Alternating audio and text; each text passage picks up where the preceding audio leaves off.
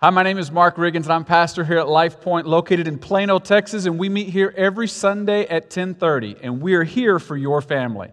I hope today's message is an encouragement to you. Good morning, everybody. It is so good to see you all, and as Isaac said, we're kicking off a brand new series going through the book of Ruth. I'm so excited about that, but before we dive into this incredible book, in fact, if you want to follow along, you can grab your Bible. We're going to turn in just a minute to that book. I think it's like around page 210 in your Pew Bible. The book of Ruth's early in the Old Testament and is a dynamic book. I can't wait for us to dive in. But first, I wanted to give a quick update because last Sunday night, we had an important meeting. Now, if you're new, I just got to tell you that we're launching a second campus on Easter Sunday this year, April the 9th. And what that means is we've opened up a whole lot of new volunteer roles.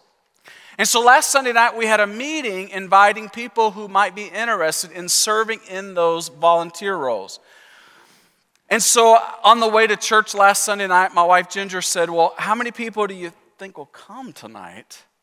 And I said, honestly, if at least 40 people come, I'm going to be encouraged because we need folks to step up. And I'm excited as we finish this series to say last week that your faith is going to grow when you serve. And I was excited to see how many people would step into that. And last Sunday night, I just got to tell you, we had 127 people show up to serve in these new roles. Isn't that great? So this is in addition to the people who already serve here. These are people who are new that are saying, I'm going to serve and I'm going to make this happen. I am called to do this new thing. People who are going on mission saying, I'm going to be part. And you know why I'm excited? Because your faith is going to grow. And I believe the kingdom is going to grow as we go to a new area where we want to share Jesus and build believers. I am so grateful. And I got to tell you about one couple in particular. In fact, I'm just going to tell you in advance, this couple, they're amazing. Some of you know them, some of you don't. In telling this story, I am going to be asking for forgiveness, not permission, okay? So I'm just telling you in advance. This couple is Tim and Janie Cupp. Where are Tim and Janie? Anybody see where they are in the room? Because I am totally, again, asking for, where are they? They're in the very back. Yes, good. And they're serving today as greeters in the back. So here's the thing with Tim and Janie. Again, they don't know I'm doing this, but they're still staying in the room, so that's encouraging. Back in 1989, PG, if you'll raise your hand, our founding pastor, who's an amazing man of God, and a small group of people decided to start this church. They came to this area because it was an area growing with young families, and they thought, you know what, let's give this a go. And what they did strategically was they cold called homes in the area, inviting them to church. And Tim and Janie got one of those calls as they were new to the area. And the caller said, would you guys come to our new church? We're going to be having our first service in a few weeks. And Tim and Janie said, sure. And then the caller said, and would you help bring cookies for all the guests? And Tim and Janie said, sure. And then they came, but they came a week early. They got the dates wrong, Tim said. So technically, they are the first ones to ever attend a service at Life Point Church, right? And here's why I tell that story. Last Sunday night, Tim and Janie were there because they're ready to go to Rock Hill 34 years later and start another campus at Life Point Church. Isn't that amazing? Isn't that so great? And I didn't tell him I was going to say this. I just told him in advance when I saw him this morning. I said, I'm just going to tell you now, I'm going to be asking for your forgiveness and not your permission. And I said, but I'm so grateful you're going to Rock Hill. And he goes, I guess you want us to bring cookies. And I said, yeah, if you don't mind, we could use that. So if you get any cookies on that day we launch, they're from Tim and Janie because, we just got to keep that tradition alive. Here's the point. I am so grateful to be part of a church of people who realize that there are a lot of things that you could do with your life that are more profitable, maybe even more popular. But you've decided to give your life to the thing that is more eternally significant, and that is building the church of Jesus Christ. And I'm so grateful to be on mission with you. So I want to give a couple of updates about our second service. Now, we're going to launch this on Easter Sunday, and if you haven't bothered to look at the calendar, Easter Sunday this year is April the 9th. That's when we'll launch the new campus. And what we're going to do the Sunday before, though, April the 2nd, the first Sunday in April, is we're going to move to our new 2-service schedule on April the 2nd. And the reason is it allows us to preview and to prepare for the launch on Easter. And so the new 2-service schedule is starting April the 2nd, we will go to the 9 o'clock service here in Plano and the 10:30 service at Rock Hill. Now the beauty of this is because there's so much to set up and tear down with Rock Hill, it takes more time. It gives us the opportunity to do that. So that new schedule begins in April. Now, here's another announcement that's really important. The following Sunday, there's just one exception to this schedule in April, and that is the following Sunday. On Easter Sunday, we are going to have one combined service at Rock Hill at 10:30, and here's why. Because when the baby is born, the whole family shows up. And we want everybody to be there and celebrate Easter together, and let's launch a campus together, right? And then the following Sunday, April the 16th, we'll return to our 2-service schedule. Now, I wanted to also tell you that last Sunday it was so cool that after our volunteer meeting, one lady came up to me, Debbie, she came up to me and she said, hey, listen, Mark, I know there are a lot of areas of opportunity to serve, and she said, my husband Rick and I, we've helped start several churches throughout our years, and we're excited about this new journey, and we just feel called to it. And I just want to ask, where can we help the most? And then she said, would it be okay, because I know Rick was telling me that in the early days, the first few weeks, especially that first summer, it's critical in a new church. That first summer is really critical. She said, would it be okay if to get us through those first few weeks and through that first summer, if we just maybe attended both, or if we attended one and served the other? I said, yes, that would be acceptable. That would absolutely be okay. I'm so grateful just to hear the heart of so many of you. And there were several great questions that were asked over the last few weeks since we made this announcement. So I just want you to know that we're keeping this updated with new questions that are repeated. You can get the FAQ at the web address, and right on the home page there is a link for the FAQ. So that's always being updated as more questions, some of your great questions are being asked. So we want to keep that communication going. Bottom line, it's an exciting year ahead. Now, let's get started with our new series, the Book of Ruth. Now, as we begin this series, one of the things that's really disruptive, and I know you've probably had this experience. You ever have that experience where you're driving down the road, you got your screen up, your map on your car or maybe on your phone, and all of a sudden you miss the exit or the exit's closed. And all of a sudden you see this screen. How many of you are, I call myself directionally challenged. Any of you directionally challenged people in the room? Yeah. By the way, one of my pieces of marital advice I always give, because my wife is a found and I'm a lost. I'm not talking spiritually, I'm talking with directions. My marital advice always is, two lost should not marry each other. It's just kind of a rule, right? God seems to put a found and a lost together, usually in every couple, right? My point is, I see this screen a lot. Because I'm just going, I'm thinking, or I'm talking, or I'm listening to the radio, and all of a sudden, I'm way past where I was supposed to do some kind of turn. So when that happens, this always feels kind of disruptive, doesn't it? Like, I thought I was headed this way, and something is causing me to now go a new way. The ETA now is a little longer. It's frustrating, right? That doesn't compare to when this happens in life, doesn't it? When you're headed a direction, and all of a sudden, your life gives you a curveball. And now you're headed in a completely new direction you never thought you would be headed. This is the feeling that we have when maybe you wanted to go to that college of your dreams, and instead you get a denial letter and you're rerouted. Or maybe you were expecting the promotion and instead you got a pink slip and you're rerouted. You were anticipating happily ever after, but instead you got a divorce and you're rerouted. Or maybe for you it was that you thought that you would be successful in rehab, but you had a relapse. Or maybe you thought this was another year of celebrating a wedding anniversary, and instead you're wearing a new label of widow. And you just feel rerouted. And life is disruptive for us all. And the question is, what do we do? Some of us sometimes think following Jesus makes life easier and makes life easy. But whether you follow Jesus or not, we all get rerouted. And we find ourselves going down a road we didn't think we would ever go down. And maybe a road we never wanted to go down. And that's what we're going to talk about. That's the beauty of the book of Ruth. It's a grand story of some ladies who get rerouted. And what they have to teach us is so relevant, even though it's a more than 3,000-year-old ancient story. It couldn't be more relevant to our lives today. Now, if you're new, in every series we like to have a Bible memory verse. And the reason is because we believe when you put the Word of God to memory, it gives wisdom to your life.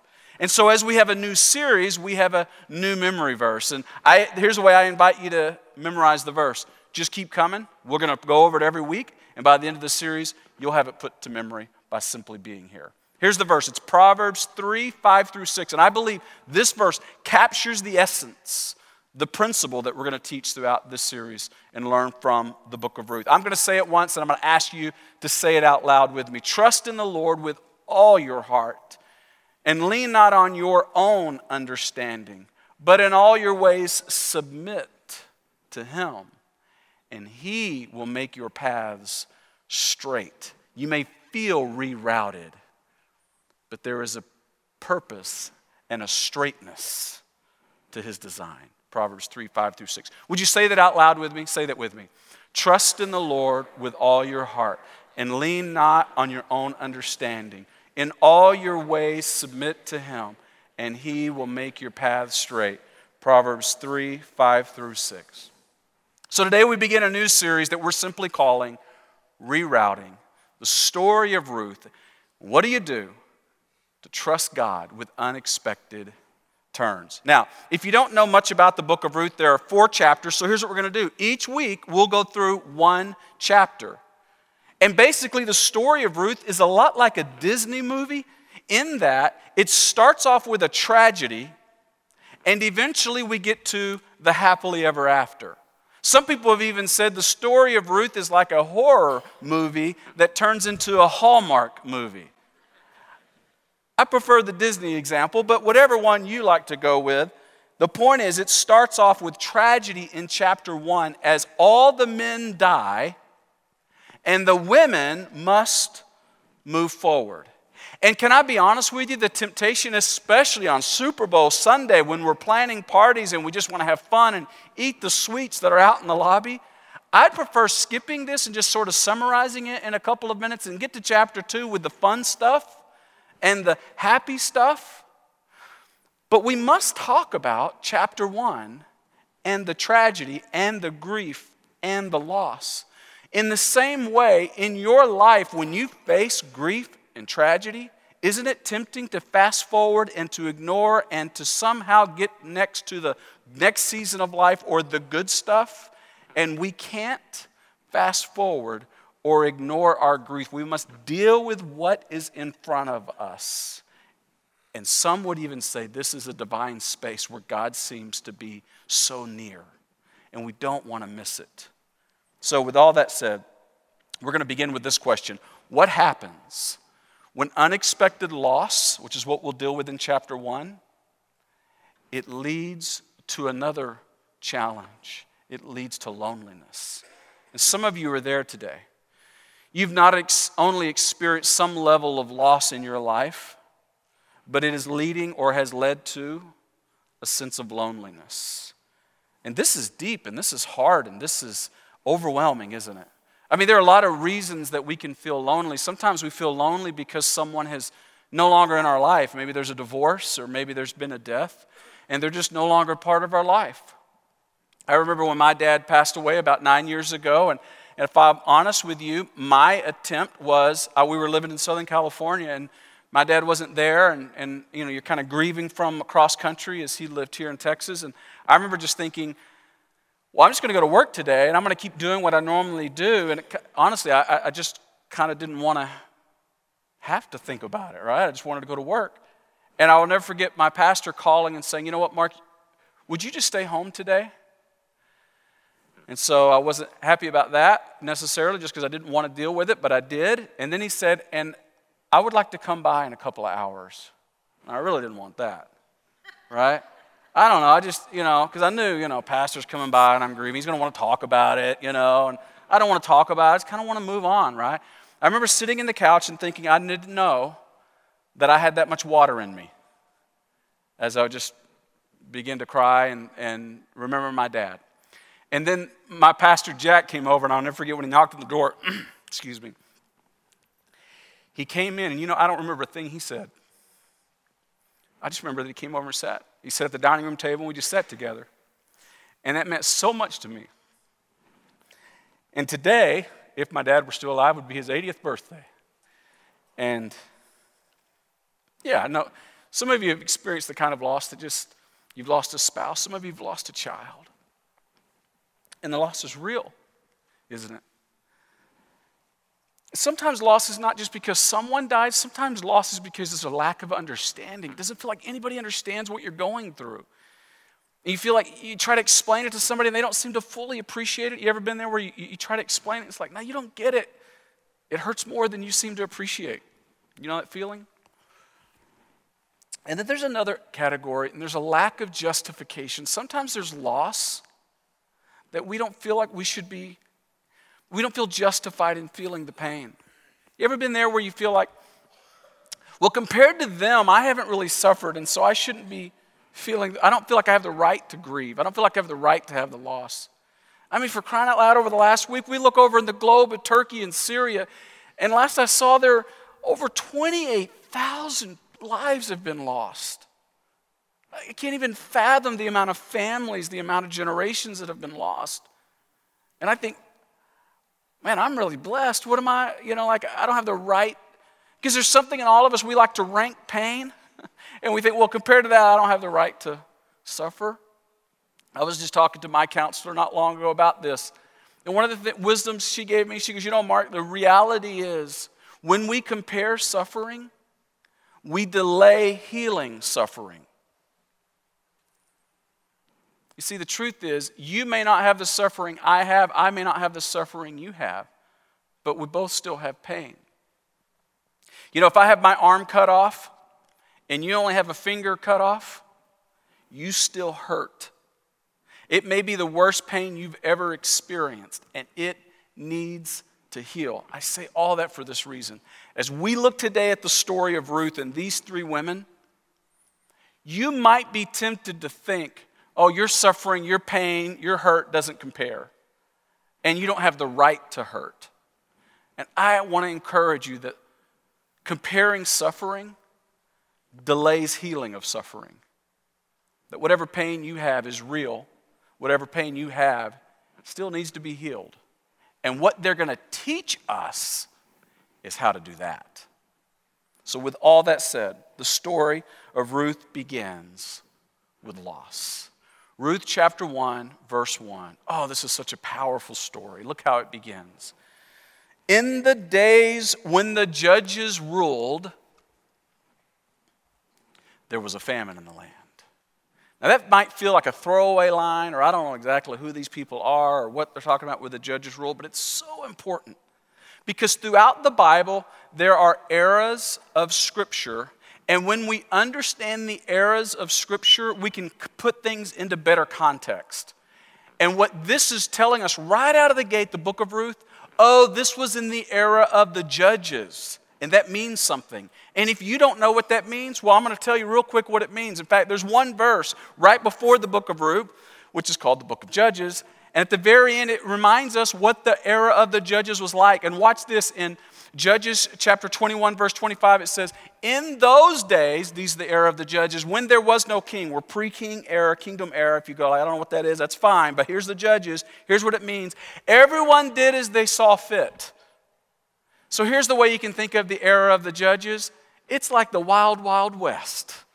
Like everything goes. There's not a lot of municipalities. There's not a lot of organization. It's the era of the judges.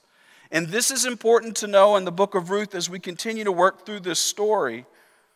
Because when you look at the period of the judges, there are some specifics that I would just like to point out. Number one, there was no organized government. Think about it. God chose a man named Abraham to form a nation, Israel, through whom he would eventually send the Messiah, Jesus. The whole Old Testament is the development of that nation, Israel. The nation of Israel, in its birth early days, was taken captivity in Egypt. For 400 years they were slaves. And when they are finally freed, Moses is led by God to lead them out of Israel. And God shows off and says, now you will see what I will do. And he frees them from Israel. When they get back to Palestine, Canaan, the promised land in Israel, all the same place, guess what? They have no education, they have no experience. Suddenly they are in charge of running a nation. And so for the next 300 or 400 years, it's honestly like the wild, wild west. And what they said was, you're in charge, you're the judge. No organized government. And when we think of the judges, don't think Judge Judy. This is like political military leaders who are the boss and whatever they say goes. Men, sometimes women, were the judges. They were the ultimate authority. And you went to them, any kind of conflict, any kind of big decision, they made the call. And finally, the saddest part of all is it was a very dark era in Israel's history. Because spiritually, they kept going further and further from God. They would get a new judge, they would pull back, and they would get further and further from God, and then come new judge, call back. It was just like this cycle over and over again in Israel's history. And in this darkness, this is probably 1400 BC to 1100 BC. The next era is going to be the kingdom judges. That's where we get like Saul, David, and Solomon. But in this era of the judges, it's a dark season, and there is light that comes through in the story of Ruth. This beautiful story in this dark era. And so when the story begins, hey, it's back when there was an era of judges. That's really important. In the days when the judges ruled, it really gives context for this entire story. So with that said, let's continue on in the story. The rest of verse 1, it says, here we go, the story of Ruth. There was a man from Bethlehem. That sounds familiar, doesn't it? We know another man from Bethlehem that we normally celebrate in Christmas, right? There's going to be parallels throughout the scripture, the story of Ruth. In Judah, that's the region in southern Israel, together with his wife and 2 sons, he went to live for a while in the country of Moab. We'll talk about why that matters in a minute. This man's name was Elimelech, his wife's name was Naomi, and the name of his 2 sons were Mahlon and Chilion. They were Ephrathites from Bethlehem there in Judah, and they went to Moab and lived there. Now watch why this is so important. Here's a quick map if you just wanted to get context. If you're looking at, this is Judah, the region of Judah, and here's the nation of Moab. Bethlehem is south of Jerusalem in this area. From here, where they would have lived, Elimelech, Naomi, and their 2 sons, to go down to Moab was about 50 miles, 7 to 10 days journey, because these are mountainous area in modern-day Jordan. They make this trek. This is important. These are long-term enemies, these 2 nations. You say, well, so they don't like each other. Doesn't mean everybody don't like. Here's how much they don't like each other. Here's a verse that summarizes. It's in Deuteronomy chapter 23, verse 3. If you wonder how big these enemies are, look at this verse. No Ammonites, a nation just north of Moab, or a Moabite, the nation of Moab, or any of their descendants may enter the assembly of the Lord. Not even in the, say it with me, 10th generation. This is like saying, not only can you not come to my birthday party, your descendants for 10 generations can't come to any of my future family birthday parties. That's like a real enemy. They are serious, long-term enemies. And here's why I point that out. Because as we go through the story of Ruth, this conflict will continue to matter. This battle, this relationship between these 2 nations, Israel and Moab. There's so much animosity here. Now, we look at verse 3 as we continue the story. Now, they're headed to Moab, and now Elimelech, here's where the tragedy begins. Naomi's husband died, and she was left with her 2 sons. And they married Moabite women, one named Orpah and the other Ruth. And after they had lived there in Moab for about 10 years, both Mahlon and Chilion also died. And Naomi was left without her 2 sons and her husband. Can you imagine what loss? And you may be tempted to compare, and we've already kind of talked about that, but we can recognize the deep, deep loss that Naomi and the daughter-in-laws are feeling. And in this era, it's so important that it's a patriarchal, male-dominated culture back 3,000 years ago in antiquity, that to be without the protection and the provision of a man would be destitution and it would be dangerous. They would likely end up in poverty. But the Bible refuses to let that be the story, as the Bible instead elevates the strength and character of these women. But they are facing a difficult season ahead. And here's what they're going to show us. They are going to show us how to grieve. They are going to show us how to grieve. So after they lose their husbands, all of them, Naomi, not only her husband, but her sons, they head back to Bethlehem. So they make this trek back to Bethlehem. They decide, obviously it's back for Naomi, but the 2 daughter-in-laws are going along with her. Again, this is probably a 7 to 10 day journey. And along the way, it dawns on Naomi, wait a minute. You guys don't need to go with me to Israel. I don't have any more sons to offer you as husbands. Why don't you just go back to Moab? After all, the people of Israel hate people from Moab. You would probably live your life better if you stayed in your own home country. I don't want you to be in a place where you are going to be despised. So why don't you go on back home? But let's be honest. Naomi's grieving. And I don't doubt that she just wants to be alone. She doesn't want to have to keep them company. She doesn't want to provide for them. It's going to be difficult enough to provide for herself.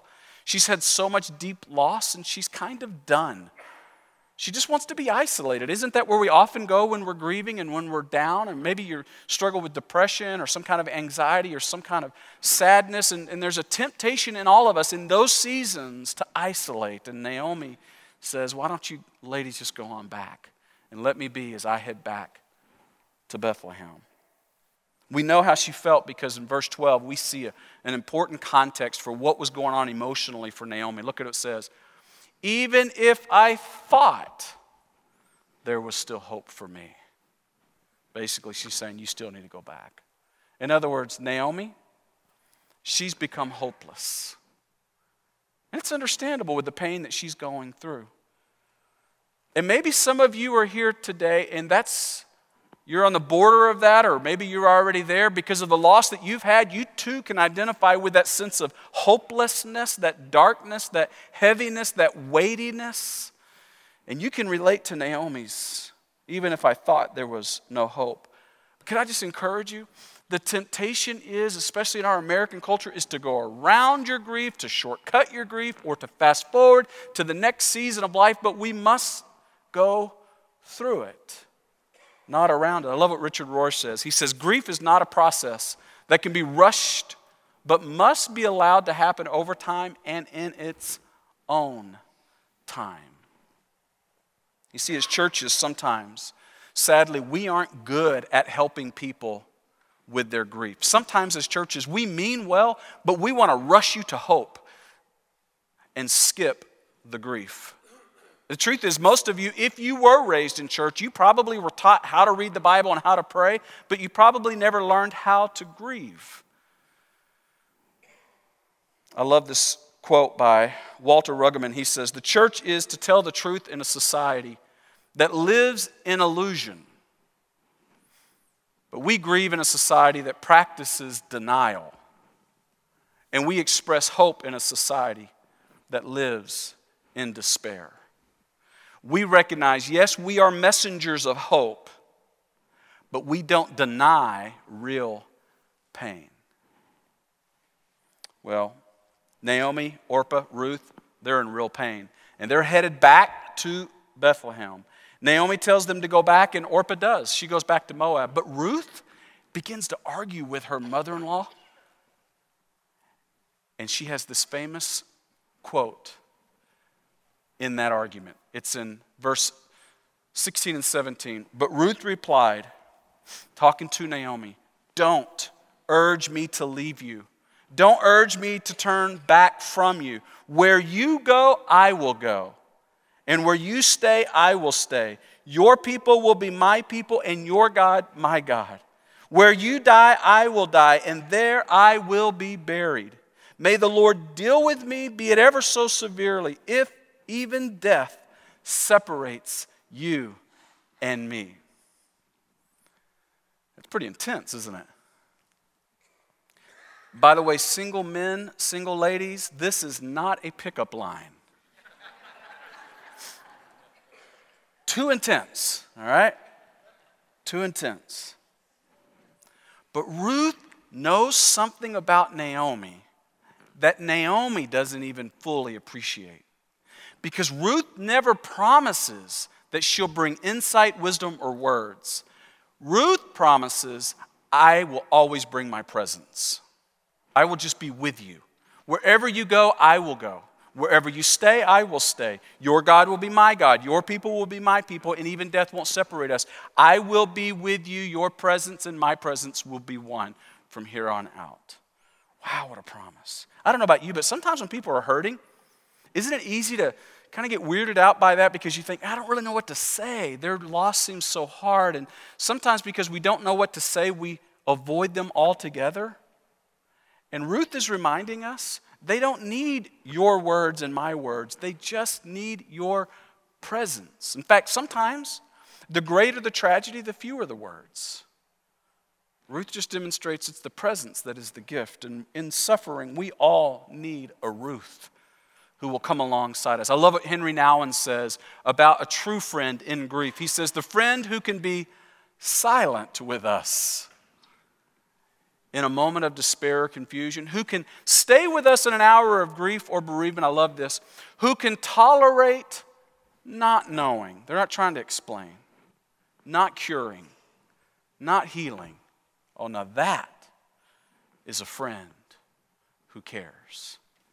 And that is what Ruth is doing for Naomi. But it's costing Ruth something to do this. Think about the sacrifice of Ruth in this moment. What she's essentially saying to Naomi is, in my grief, I commit to you in your grief, and I am willing to go back to your home where I am being rejected and not welcomed up to the 10th generation because I know the value of presence in grief. What a sacrifice. The ultimate gift to a grieving person. So they go back, and they go back to Israel. They go back to Bethlehem. And now we fast forward to the end of chapter 1. And I want you to see the powerful effect of pain, of grief, of loss that some of you are probably carrying here today. Verse 19 it says, "So the two women," now we're down to Naomi and Ruth, "they went on until they came to Bethlehem." So they're back with that journey from Moab. "And when they arrived in Bethlehem, the whole town was stirred because of them. And the women exclaimed, 'Can this be Naomi? She looks different. Her family's different. And her grief made her unrecognizable. She had changed.' And she responds and says, 'Don't even call me Naomi. Call me Mara. Call me, I am bitter.' She is going from a grieving mom and wife, with the weight of it beginning to change her as it often does. And now she's beginning to see her heart harden a little bit. And this is what loss can do. This is the power of the disfiguration of weighty grief that's carried, especially when it's carried alone. And this story is going to end beautifully, but in this season, let's be honest, some of us can relate to Naomi right here. Are you carrying that kind of grief or loss or pain? Are you beginning to see it change you? And this brings us back to our opening question. What happens when unexpected loss leads to loneliness?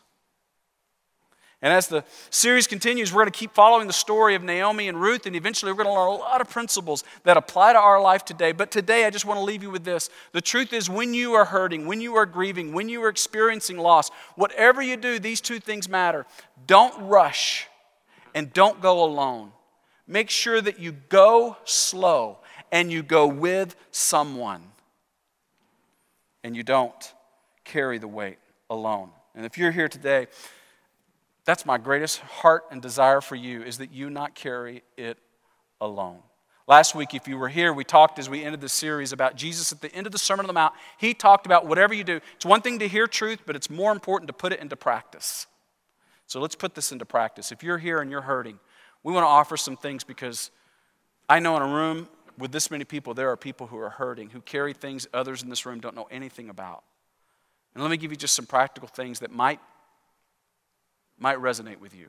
Number one, this Saturday, we begin a brand new series of Grief Share. This is for people who have lost someone, several weeks long, no charge, from 10 to 11:30 every Saturday, Grief Share. If you are interested in this important program, where you can sit around a circle with other people that would go, yeah, that's how I feel too.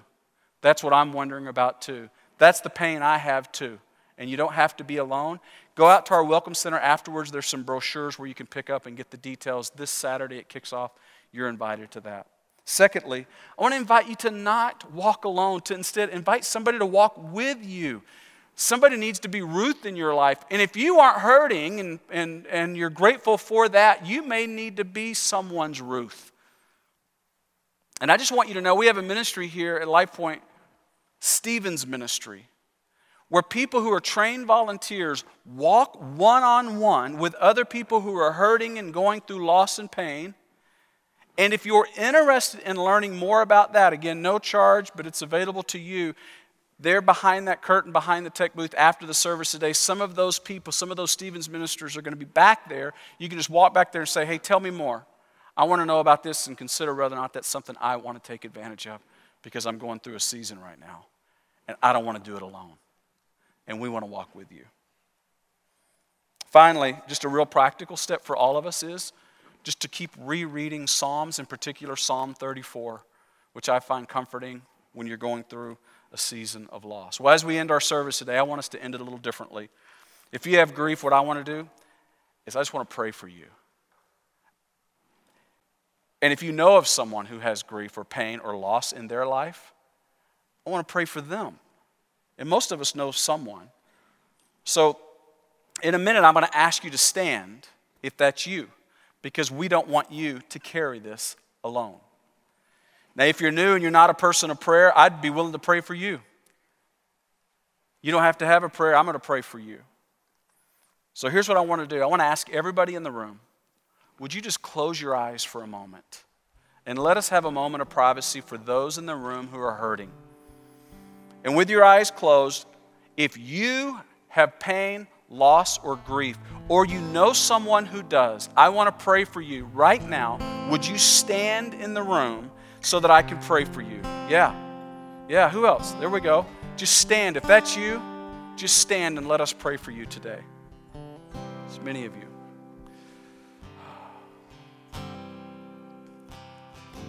Church, if you would just take a minute and look up and see if there's someone standing near you. And if there is, would you do me a favor? And would you go to them and stand with them so that they don't stand alone? Let's make sure in this place today, no one stands alone. Would you just take a minute right now and go stand with someone who's standing so that they have the support of someone? You don't have to know what to say. You're just offering presence today. You're someone who's simply going to say, I'm going to stand with you today. I don't have to know the answer. I don't have to know your situation, but I'm with you today. And in a minute, I'm going to pray for you. But here's what I'm going to do. For those of you who are standing with a hurting person, I'm going to invite you to pray for them. You may not know what to pray, and that's totally okay. Again, there's nothing about a profoundness in our words. But I'm going to put up on the screen just a real simple prayer. And you may just want to offer that prayer, standing with them. You may want to pray a prayer of your own. And then in the silence, you can just continue to stand with them and give them the gift of your presence. So as Ryan sings, would you guys pray for those who are hurting in this room?